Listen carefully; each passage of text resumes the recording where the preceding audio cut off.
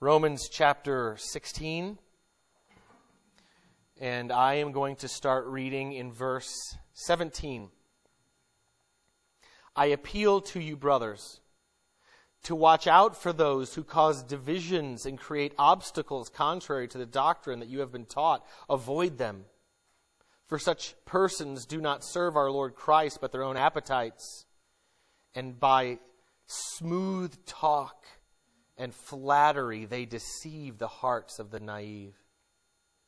For your obedience is known to all, so that I rejoice over you. But I want you to be wise as to what is good and innocent as to what is evil. The God of peace will soon crush Satan under your feet. The grace of our Lord Jesus Christ be with you. Timothy, my fellow worker, greets you. So do Lucius and Jason and Sosipater, my kinsman. I, Tertius, who wrote this letter, greet you in the Lord. Gaius, who is host to me, and to the whole church greet you. Erastus, the city treasurer, and our brother Quartus greet you. Now to him who is able to strengthen you according to my gospel and the preaching of Jesus Christ, according to the revelation of the mystery that was kept secret for long ages, but has now been disclosed, and through the prophetic writings has been made known to all nations, according to the command of the eternal God, to bring about the obedience of faith. To the only wise God be glory forevermore, through Jesus Christ. Amen. This is the word of the Lord. I appeal to you, brothers. It's not the first time Paul says, I appeal to you. It's Paul's way of kind of gaining attention and making everybody kind of wake up and go, okay, this is a direct appeal. This is something coming to you that is supposed to create a sense of, okay, I'm either going to hear Paul and do this, or I'm going to ignore Paul. It's not as if we can just sort of hear a general teaching. Like we do this in our lives all the time, where you'll hear some type of general teaching, whether it's in the church, in the Bible, or just somewhere else, and you just kind of go, okay, well, I can choose to believe it or not believe it. I can choose to kind of to learn it or to not learn it, right? The teacher says, okay, well, here's the equation you need to know in order to do well on your test, and you go, I choose not to remember that equation. You're going to not do well on your test. Right? You've just ignored something that's pretty essential to what you're trying to learn. And so Paul, when he makes these kinds of direct appeals, it's as if... anybody watch Charles Stanley on TV? Ever see him preach on TV? Nobody wants to raise their hand? I think yeah, there you go. He used to, I don't know if he still does it, and I've probably even said this in a sermon before, but he used to when I was a young Christian, and I would watch him on television sometimes, and he was trying to gain the attention of the crowd. And so there was a point in which he looked out and everybody was falling asleep, or, which tends to happen when preachers preach. I know which ones of you get extra rest on Sundays and which ones don't. I see it. Don't think you're hiding from me.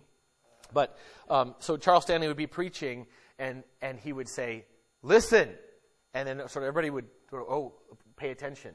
Every once in a while, you guys notice, I'll do like a big hand clap, just like a boom, like an explosion. And then all of a sudden a couple of you go, what, wait, where, huh, what, And you start looking around and I can see which ones of you actually woke up and which ones of you were just like, oh, I can see that coming. You can see Steve was a little wondering if everybody was paying attention. There's things that preachers will use to gain your attention. And Paul is trying to gain their attention by saying, I appeal to you. He could just say what he wants to say. But he's making an appeal to the brothers. And when he says to the brothers, he's meaning really to the whole church. But in a sense, he probably means brothers in a man way, because the men are the leaders of the church in the sense that they're the ones who are going to be the teachers, the elders of the church. Not that women can't be teachers, but you understand what I'm saying. There are those you need to watch out for, and so some of these men have been given the leadership position in the church as elders in order to help there to not be those who will come and attack the church. And that's exactly where he goes here. I appeal to you, brothers, to watch out for those who cause divisions and create obstacles contrary to the doctrine that you have been taught. Avoid them. So there are some who are going to try to create divisions. And let me just let me just say it this way, because I think that this is the way Paul can mean it as well. It is not just those who have an evil intent. Matter of fact, there are many who do not think that they're trying to do something bad, and they are doing something absolutely evil. Some of the greatest servants of Satan are the ones who think that they're doing something right. Some of the greatest servants of Satan are the ones who think that they are doing something for the sake of God and for righteousness and truth. When Jesus encounters Satan a couple times in his ministry, right? You've got times when Jesus talks about Satan, and you've got the demons and stuff like that. What's one of the last times he encounters Satan? In whom? In who?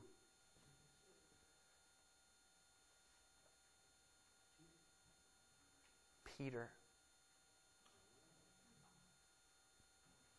Get behind me, Satan. Peter, who preaches in Acts chapter 2 and brings in thousands of the first converts to the church. Peter. Who's the one who says, "You are the Christ, the Son of the living God"? Who says, "I get it. You're the one. This is it." It's Peter, right? And Jesus says, "You know what? I'm going to go die." And Peter's like, no, Jesus. I've got a better plan for you than Father God. I've got a better plan. That plan entails, some power. We're going to create for you a pretty cool crown. It's going to be awesome. You're going to be draped in velvet. It's going to be beautiful. I can see it. Jesus says, "Get behind me, Satan." In other words, I've been sent for a cross. The crown's coming. Right? He will be seen with a crown when he comes riding in on a white horse and brings devastation to his enemies. He will be that king, but the way he has become the king is by a crown of thorns. He comes into the world full of life and beauty and perfection without sin, and he's teaching and he's healing the sick and he's touching the lepers and he's welcoming the children and he's forgiving the sinners in order to go to a cross, because all of that doesn't do anything. We're praying for Molly, for my wife, for healing. We're praying every day. We're healing. God, heal my wife. And she's going through all of these problems. We want her to be healed. And God has already answered our prayer, because one day she will be healed forevermore. The healing is already guaranteed. We don't question. It's not a 50% chance. We're not meteorologists as Christians. We get it right. Thank you, AccuWeather, for your winter forecast. You were wrong. Okay? Sean came up from Florida, and we're like, "Sean, man, they're forecasting the worst winter ever. There's going to be like 8,000 inches of snow. I mean, it's going to be awful." And he kept going like, when's winter? Snows, and when's winter? You mean that 2-week period where it was kind of cold? And then it's been, in the 80s? We had like 9 straight days of record temperatures. And then, we missed the next one by a couple degrees, and it's still going to be in the 70s this week. Sean thinks we're liars. Yeah, see? Yeah, he agrees. We're not liars. Other people were liars. We just bought into the lie, right? Okay, I actually have to get back to the text here. Here we go.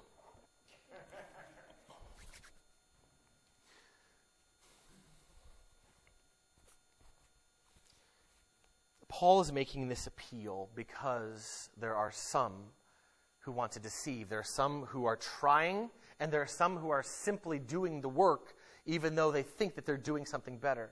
This is why we must be founded upon the gospel. Not, and hear me correctly now, because I'm going to say something that's going to sound odd to some of you. We do not base who we are as Christians upon theology, meaning like theologians or a theological work. We base it upon the gospel, the work of Christ, the great story of God, and we bring our theology out of the gospel. Right? Am I right? If we somehow try to build a theology upon some type of philosophical godness, we're going to mess it up. But we have to remember that Jesus came with a crown of thorns. He came into a cross. And once we find ourselves humbled and broken by the way he comes with sacrifice, then we come into the world with sacrifice. And so I'm not trying to create some weird division, because I did, to say the gospel is to do theology. So I'm not trying to make it weird. I'm just saying that we can't approach these things wrong and misunderstand what we're doing. And the false teachers of whatever sort Paul's talking about here, these people who are causing divisions, the people who create obstacles, whether they are intentionally meaning to create an obstacle or whether they're just doing that unknowingly. Because I've met both. And I've suffered at the hands of both, and a lot of you have as well. Whichever one it is, intentional or not, they are still doing these things. And let's keep reading to see if Paul gives us some hints here as to where he's going. I make this appeal. I appeal to you, brothers, to watch out. That's the first command, the first appeal. Watch out for these people, the ones who create or cause divisions and create obstacles. Divisions is to create disunity, to create parties, factions.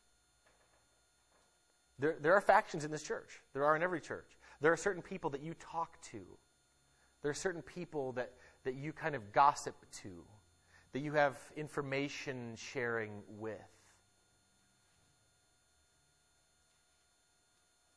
And you need to be really careful, because if in any sense you are creating a faction, if in any sense you are causing a division, then you are doing something that Paul claims is wrong, and we are in danger because of you. And I'm not saying it can be just you. It can be me, right? It can be all of us. So we're to watch out for those who cause divisions and who create obstacles contrary to the doctrine that you have been taught. And when we talk about the book of Romans, we talk about all this doctrine. It is theology, but it's all the theology that makes sure it's grounded in the theology of the gospel itself, the story itself of the gospel. And so Paul says you need to make sure, use that doctrine, use that understanding of the truth to know whether or not somebody is creating divisions. Because guess what? Divisions can also be created because of the gospel. Am I right? You'd better. Jesus says, I did not come to bring peace, but a sword. What does sword bring? It brings division. Whether it's the division of your arm from your body, right? Or your head from your body. Thinking of a couple of different movies right now where heads are flying off of the body, right? Unfortunately, that's just so common for us.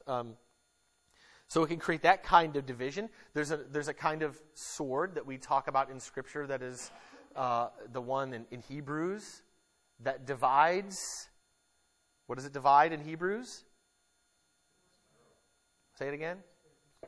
Right? Spirit and the soul. It cuts deep into us. It's a surgical kind of thing that actually judges us.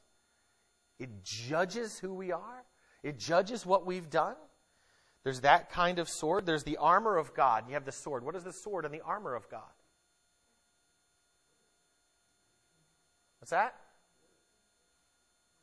It is the Word. It is the gospel itself. When there's a reason people don't want you to tell them about Jesus. It hurts.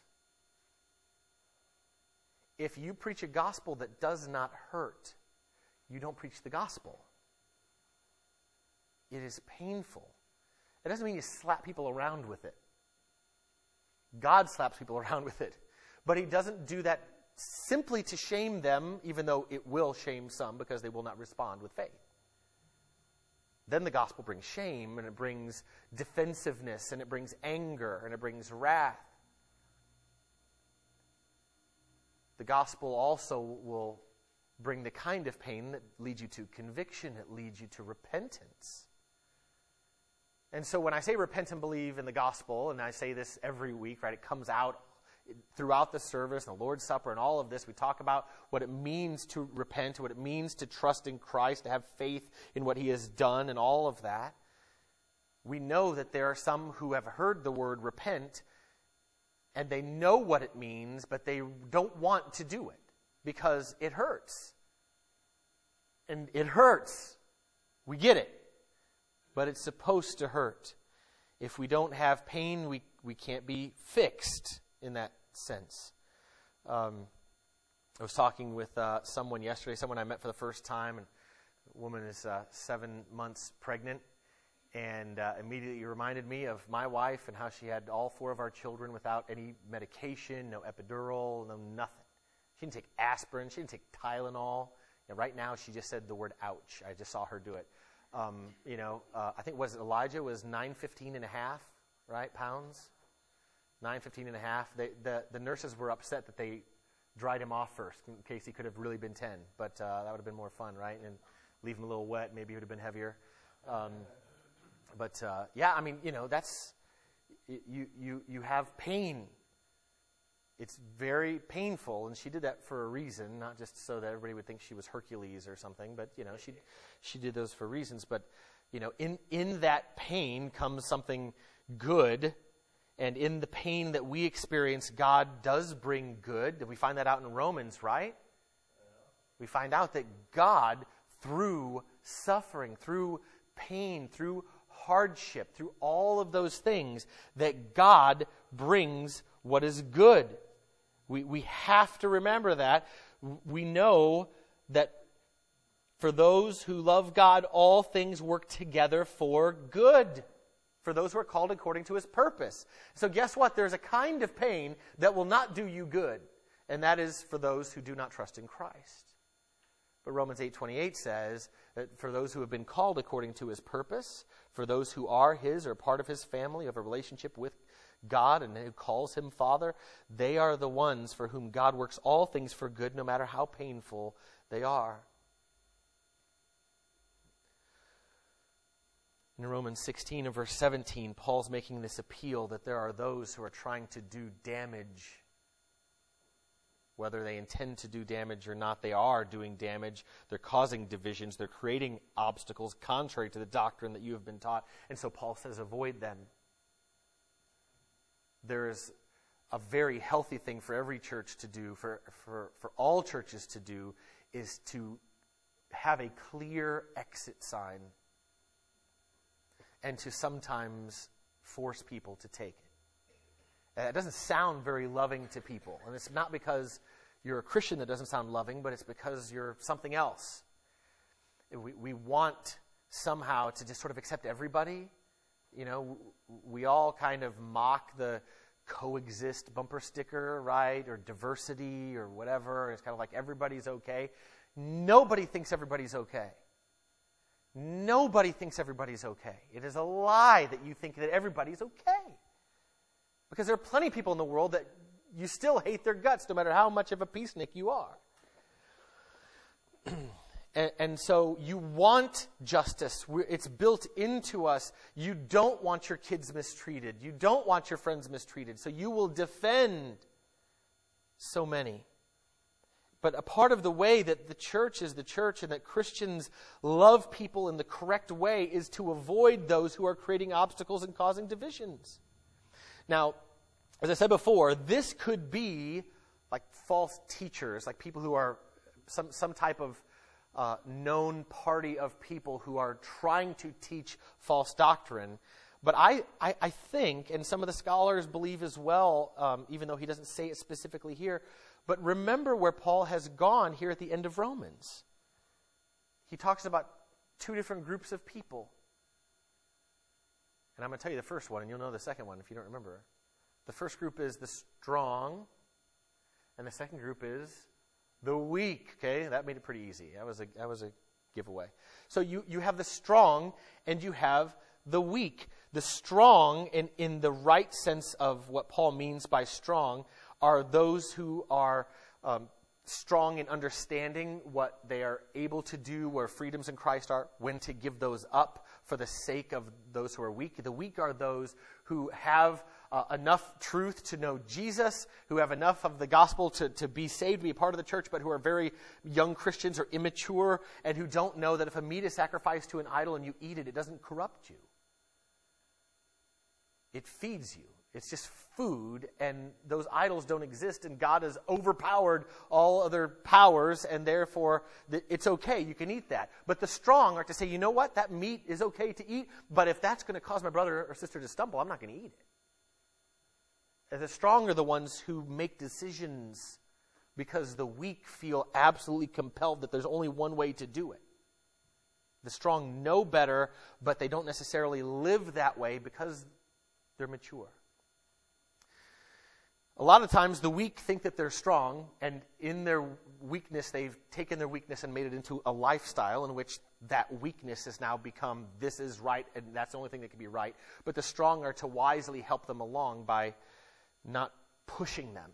And what can happen is and Paul's warning to the strong, as we've seen in the last couple of chapters, is that the strong, or those who at least appear strong, they will go and they'll just be like, hey, we have the freedom to do it. If it causes them to stumble, that helps them. It helps them to destroy their faith. And so there needs to be a care that is not what it really means to be strong. It's like in our society. It's like in our culture. Somehow a machoism is seen as manhood, and it is not. I mean, men are to be strong, but it is what Jesus says, meekness, poverty in spirit. Like what? There's a whole movement of younger pastors and in some networks and denominations and areas where there's this growing movement of sort of this new manhood. And I like it. I agree with much of it, but they also go overboard at times. And so we all need to kind of watch ourselves and be careful that we don't just become a new kind of macho. Macho. Who uses the word macho anymore, right? Yeah, John Travolta, I think, was the last guy to use macho back in Saturday Night Fever. Did he use the word macho? I don't know. I haven't seen it in a long time. Anyway, my point is, we have to be careful that kind of strength is not strength. True strength is to restrain something that you know is okay for yourself because you care so much about them. We're so concerned about the other that I will not do for myself. My concern is for the other.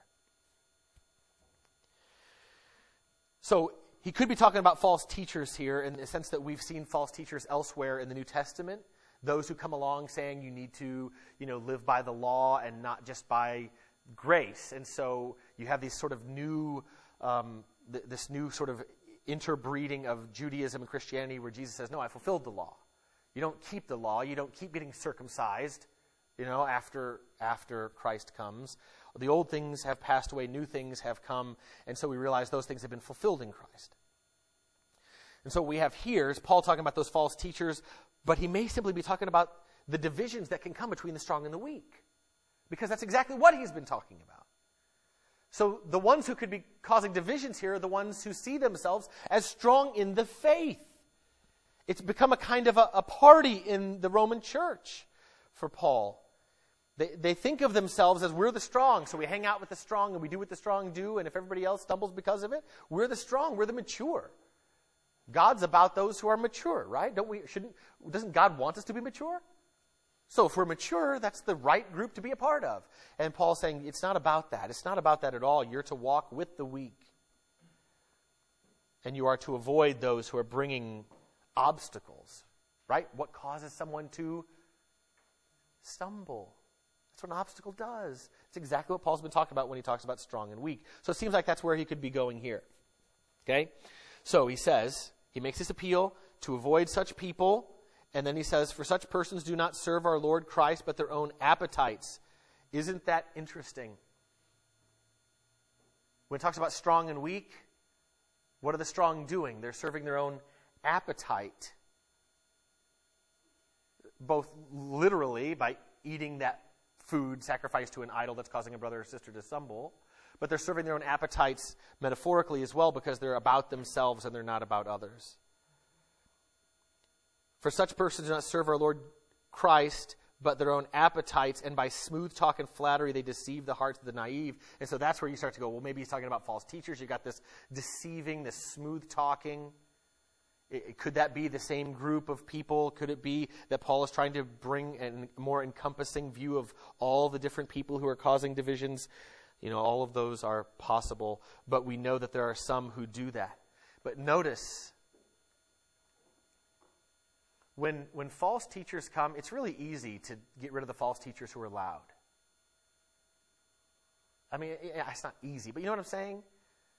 The people who come and they're like, I'm going to destroy you. It's like, okay, well, that means I can spend some time to create my defense and create an alliance of people, and we all can sort of be careful and go away from the place that they're attacking. And, you can either be the army who's hiding in the woods and who's going to ambush you, or you can be the army who all marches in red coats along in a straight line and everybody sees them from far away. Who are the people who are causing these problems? Smooth talk. Yeah, baby. Right? Am I right? I mean, it's smooth talk. It's here's what it is. Has God really said that you'll, die? Has he really said? You know what? God he just doesn't want you to know what he knows. He's trying to keep something from you. Look how beautiful the fruit looks. Oh, it's going to be delicious. Take a bite. Enjoy. Smooth talk. Smooth. Some of the most dangerous people in a local church are the ones who talk the smoothest. The ones who always are tickling your ears. The ones who are always saying something. And boy, they're just so encouraging. And I feel good when I'm around them. They never have a negative word to say. Oh.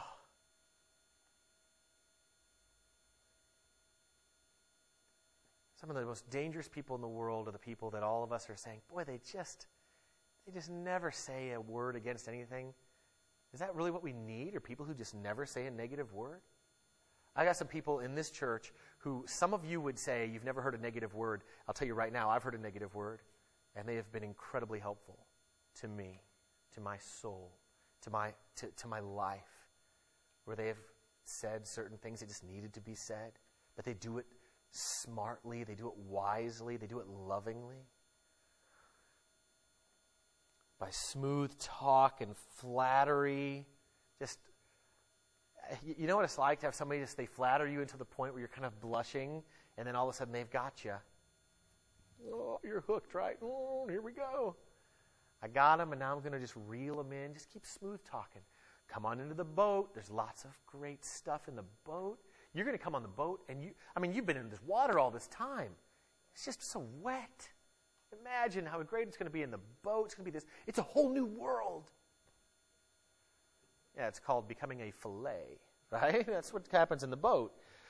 And they're taking pictures of you with great big smiles on their faces because they've hooked you. So, how do they cause these divisions? How do they create these obstacles? Smooth talk and flattery. We're talking about this with our kids this week. We were reading about Paul's thorn in the flesh and how he prayed for it to go away, and it stayed, and God's power is made perfect in weakness. We were talking to our kids about this because of Molly and stuff, and we're like, you know what? God doesn't have to answer our prayers for healing. He does not. He can. And we're praying that he does. And we have people, somebody emailed me this morning the prayer list from their church. There's a church, I can't remember where it is. I want to say it's Texas, which means God won't hear it. But still, there's a church that has Molly on the prayer list. Come on now. Everybody knows Texas is bad, right? This isn't okay, whatever. I love Texas. It's my favorite other country.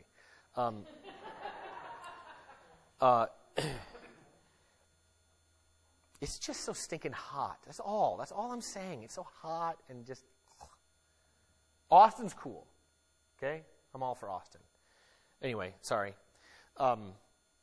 My Texas olive tree, anti. There are churches that are praying for Molly and put them on the prayer list, and I guarantee this morning they're praying for healing and for comfort and for relief. And we had to sit down with our kids this week and say, it may be pain and pain and pain, and no matter how much you pray, God says, no, because my power is made perfect in weakness. One of the worst things God can do for you is just simply make you okay. Just make you okay so that you're complacent. Sometimes God shakes you up by not answering your prayer for healing, but by providing you power in the weakness, not away from the weakness. Both of them are from God, the healing and the non-healing. They're all very intentional by God. So don't discount one or the other. I got an email from a friend, a seminary friend from Texas, a guy that I've probably used as a negative example in the past because he used to throw things at us when we worked together at night. We used to take shrink wrap. We worked in the loading dock. So I had all these, the big tubes of shrink wrap that you use to wrap up pallets. Right? Some of you have worked in places where you have that kind of stuff. And so we would, when we got our work done early, we would take this shrink wrap and we'd create balls out of them. And if you pack those things tight enough, you know how well they cling together? You pack them tight enough and they're like rocks. And so we'd kind of lob them at each other, and this friend would whip them at your face.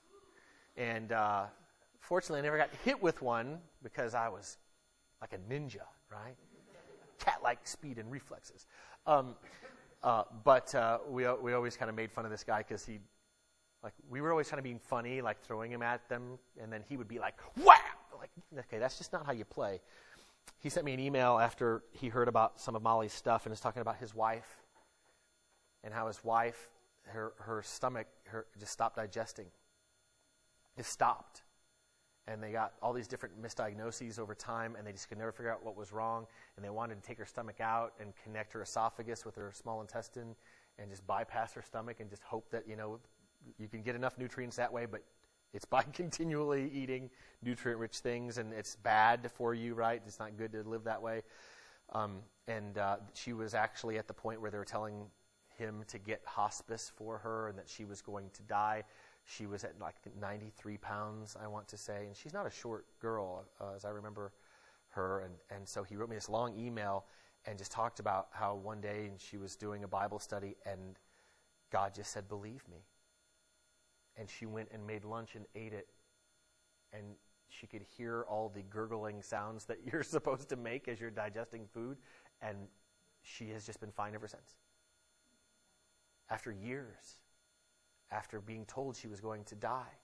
And this is not a friend who's just going to give me some kooky story. And, this is my staunch, theologically sound. I read everything Jonathan Edwards has written. He wrote his dissertation on Jonathan Edwards and has his PhD, and he's got all this stuff. And he tells us a beautiful story of God's healing, and we rejoice and we believe that God can and might do that for my wife, and we absolutely understand that He may not.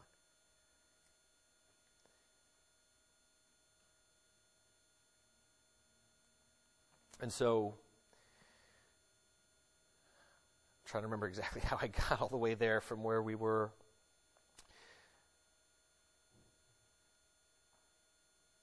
There are those who are saying, you'll be well, and you'll be healthy, and you'll have enough money, and everything will be fine if you just believe, and all your problems will go away.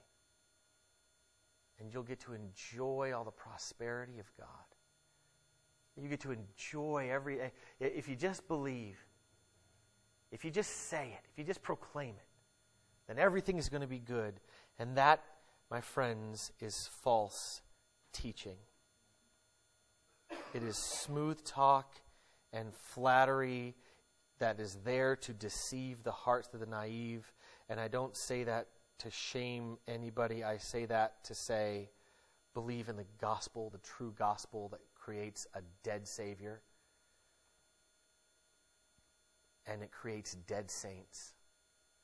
It does. All the apostles but one martyred. Many of the disciples, early disciples, martyred. Many disciples over 2,000 years martyred. Many more maimed, many more suffering, without healing, without escape from their enemies. God is not calling you to that kind of peace yet. One day, full peace. Have I gone through one verse here? Oh my goodness. One day, do I do this every week and then act like it's a surprise? I'm like Taylor Swift at an award show, you know. It's like, oh, did I really win again? Like, nobody got that. Anybody get that reference at all? Okay, whatever.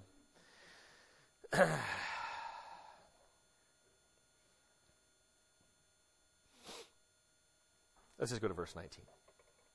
If that's not enough on the first two verses, I don't know what's going to be enough for you. Here we go. For your obedience is known to all. Roman Church's obedience is known to all, so that I rejoice over you, but I want you to be wise as to what is good and innocent as to what is evil. So he's giving kind of a general statement here about this is, we know that you're growing, we know that you're learning, we know that you're growing wise, we know about your obedience, and there is rejoicing, but I want you, and then he's saying there's more to learn here, I want you to be wise as to what is good and innocent as to what is evil, meaning as much as we know of your obedience, there's still area to grow, plenty of area to grow. So he's saying that's why I'm telling you these things and the people to avoid and the problems that they cause. And then he says, once again, something that sounds like he's done and then he's not done. The God of peace will soon crush Satan under your feet. The grace of our Lord Jesus Christ be with you. Where do we see Satan crushed under feet before? Chapter and verse, anybody? Genesis 3, anybody know the verse? 15. Genesis 3:15 is the promise to whom? You have Eve and a seed or an offspring through the line of Eve will do what to Satan? Crush the head of the serpent, right? Now, what does this say? And please notice this. This was just a wonderful thing. As I'm studying this in order to preach to you, it is a beautiful thing. The God of peace will soon crush Satan under whose feet? Your feet. Whose feet are going to crush the head of Satan in Genesis 3:15? The seed of Eve, who is the Christ, the Savior, the Messiah, the promised one, Jesus.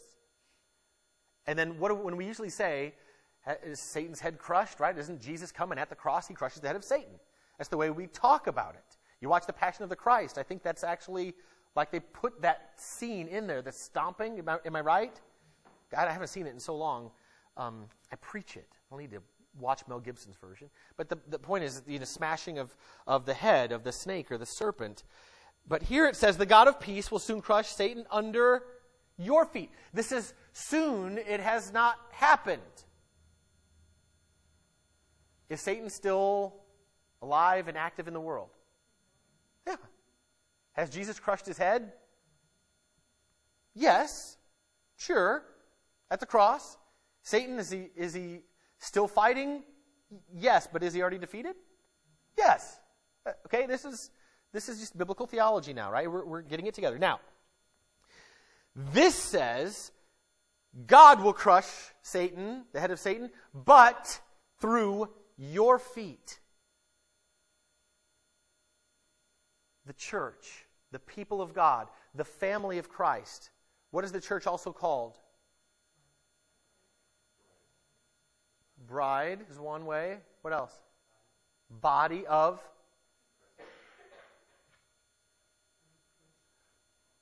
We are the body of Christ. It is not just Christ's foot that crushes the head of Satan, but he creates, by his death, the creation of his own body. And Satan's head is not just crushed by Jesus himself, but the church as Jesus himself. When the church goes into the world with the gospel, who's going into the world with the gospel? Jesus. We have the Spirit of Christ in us.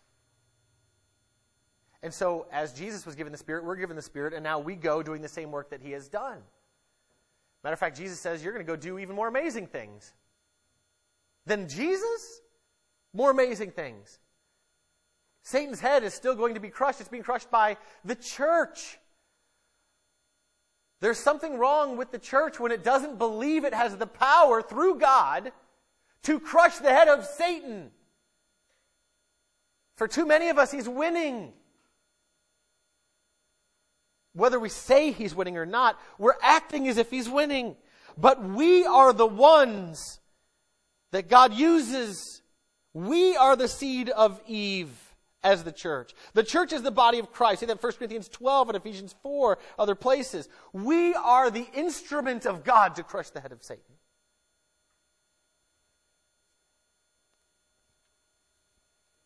And so the grace of our Lord Jesus Christ be with you. Grace wins.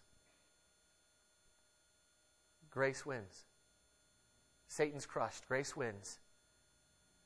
Satan's crushed. The power of God is in us by his Spirit.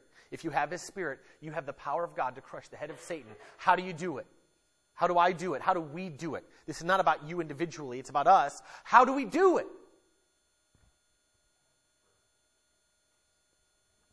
Go back to Romans 1.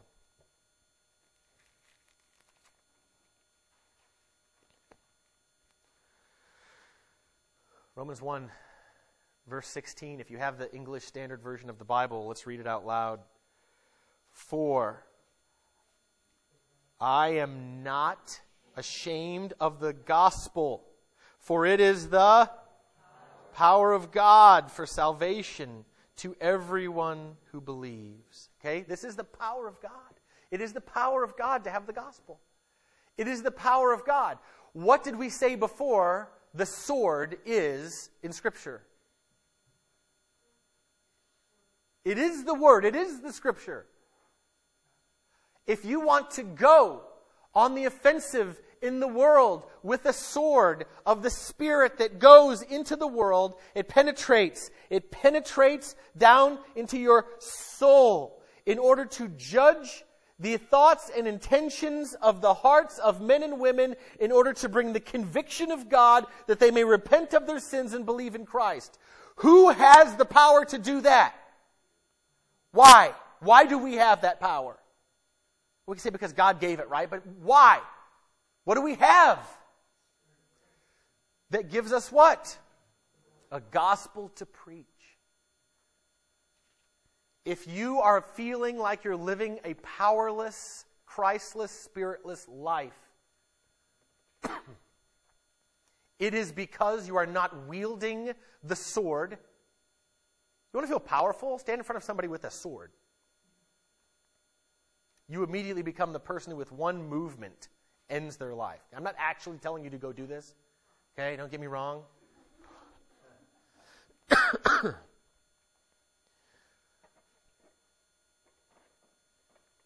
Spend the rest of your life getting to know better and better the gospel. The whole letter to the Roman church is knowing the gospel and the implications of the gospel. Get to know the gospel. Share the gospel. Tell the gospel. Scatter it like seed everywhere you go. When you find yourself failing to have told someone when you had the opportunity, repent and then go and tell the next person. You want to have power, the kind of power God wants you to have, and you should desire that kind of power. Take the sword of the Spirit, which is the Word of God, the gospel of God. It is powerful. It is the only power. How many names under heaven can men be saved by? One. There is one name by which people can be saved. It is the name of Jesus.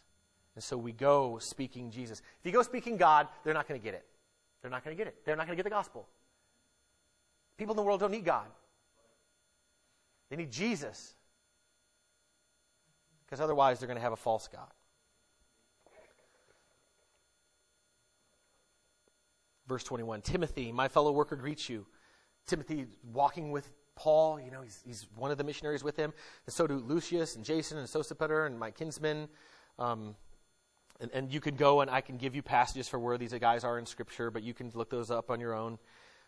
I, Tertius, who wrote this letter, greet you in the Lord.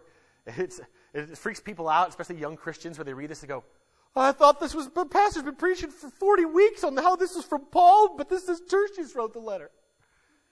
It's called dictation, right? Paul is having him do the writing, as Paul is, probably walking around and acting all, Oxfordian or something. I don't know.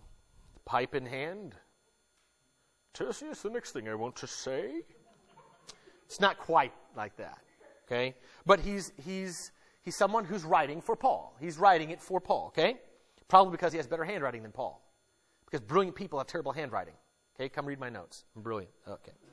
I should be a doctor, but I'm not smart enough. But my handwriting imitates one. I play one in my handwriting. Gaius, verse 23, who is host to me and to the whole church, greets you. Erastus, the city treasurer. You can go today. You can go today. And there's, I wrote it down in my notes because I thought it was interesting. Not super important, but interesting.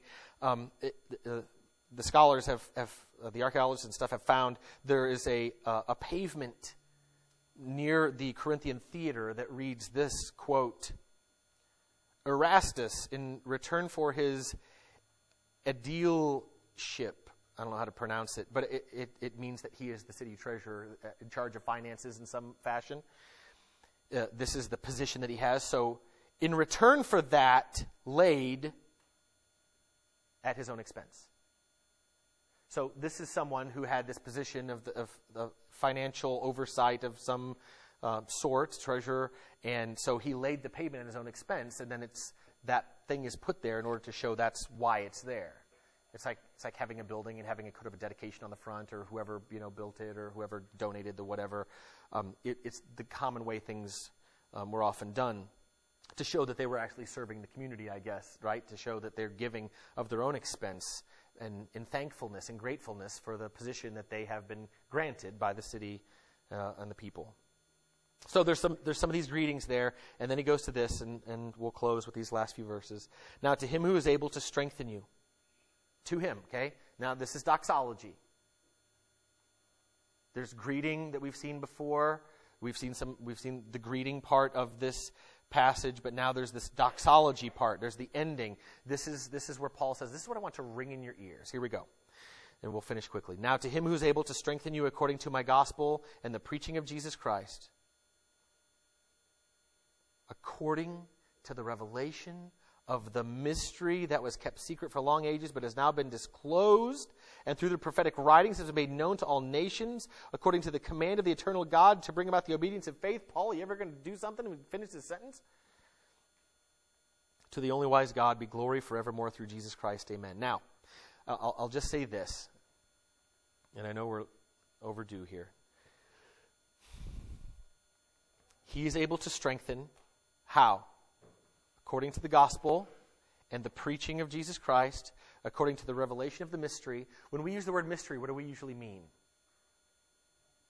Is it something that we know?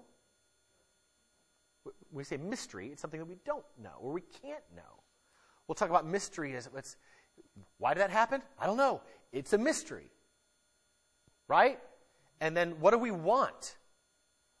We have an entire genre of books written about solving mysteries. Matter of fact, really, all books are mysteries in some sense. You're always trying to figure out exactly where it's going, who does what happens at the end. So to create that sense of mystery is a part of what we're about as humans. But the revelation of the mystery is what Paul says. In other words, when he says mystery here, he's saying it was a mystery that now has been revealed. It was something that was not known that has now been made known. It has been kept secret for long ages, but now has been disclosed.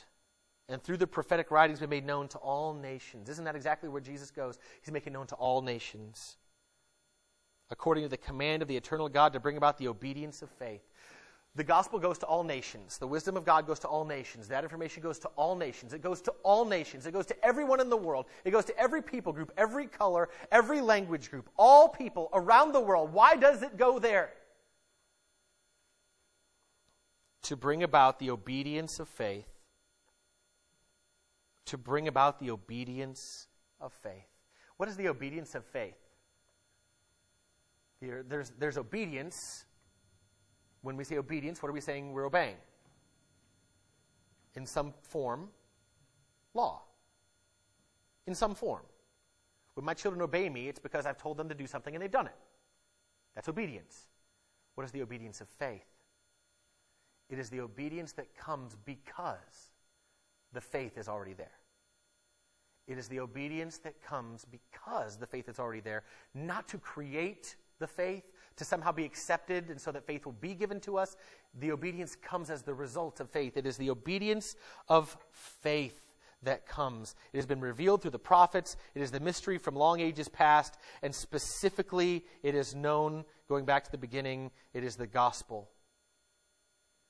It is the gospel that we preach, and it is the gospel that strengthens, and because it is the gospel that does all these amazing things, we say at the end, Paul says at the end, to the only wise God, the wise God who could take all of our sin, all of our problems, the image of God that is broken in us. We are cracked icons of God, and the crackedness God doesn't just fill in to imitate, like your windshield gets cracked and they put that stuff that imitates that it's actually not cracked. Is it still cracked? It's still cracked. It's just filled in the crack. But God actually creates it so that it's if it's brand new. He does that to us. That can only happen from a wise God who's chosen to love the unlovable, has come to save who should be unsaved, is come to give those who do not deserve it the love and forgiveness, the relationship that we do not deserve. To the only wise God be glory forevermore. We give him glory and praise, and we worship, and we sing, and we pray, and we preach, and we go, and we share with everyone, because we have one wise God, and the world doesn't know him. What are we doing? If we have one more potluck without going and telling our neighbors about Christ instead, if that's what we have to do in order to make us all active in proclaiming the gospel, if we need to shut everything down so you can stop feeling like you're satisfied with enough busyness and church activity, if we've got to shut it all down in order to get us out on the mission, we'll do it. I don't care if you fire me. We'll shut it all down.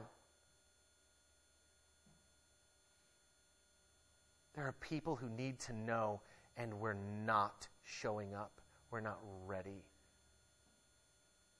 We're not longing. We're not wanting. It's a hobby that we're thinking about one day. It's something that seems like will be good when I eventually have heard enough sermons or read enough books or done enough something. Knock it off. You know everything you need to know to go and to give the gospel. The basic gospel that can absolutely change someone from the inside out. It can revolutionize. It could absolutely just change them completely. It can change their relationships. It can change their marriages, the way that they parent their kids. I spend all of my time consumed with what's wrong with everybody, not with what can make them right. And so do you. What is wrong with us? We have a God who deserves all worship and glory and praise because of what he has done to give you strength. And it's all about the gospel. And if you have it, you have that strength. Go and use it. We're a bunch of people who've been given the muscles of God, and we're couch potatoes. Let's go. It's been almost 40 weeks talking about the gospel. How many of you in the last 40 weeks have shared that gospel? Don't raise your hands. How many of you have told somebody about this Jesus? Don't sit in your guilt. Be stirred up to activity for God's glory and through his strength. And let the world know this Jesus, the one who has saved us, the one who loves us. If you don't If that doesn't sound familiar to you, you need to be saved. Would you repent of your sins and believe in Christ today? Would you do that? Would you trust in him with all your heart? You don't have to wait for some special time to do it. The special time is the minute you feel the conviction in your heart. Repent of your sins, trust in Christ. Would you stand with me for closing prayer?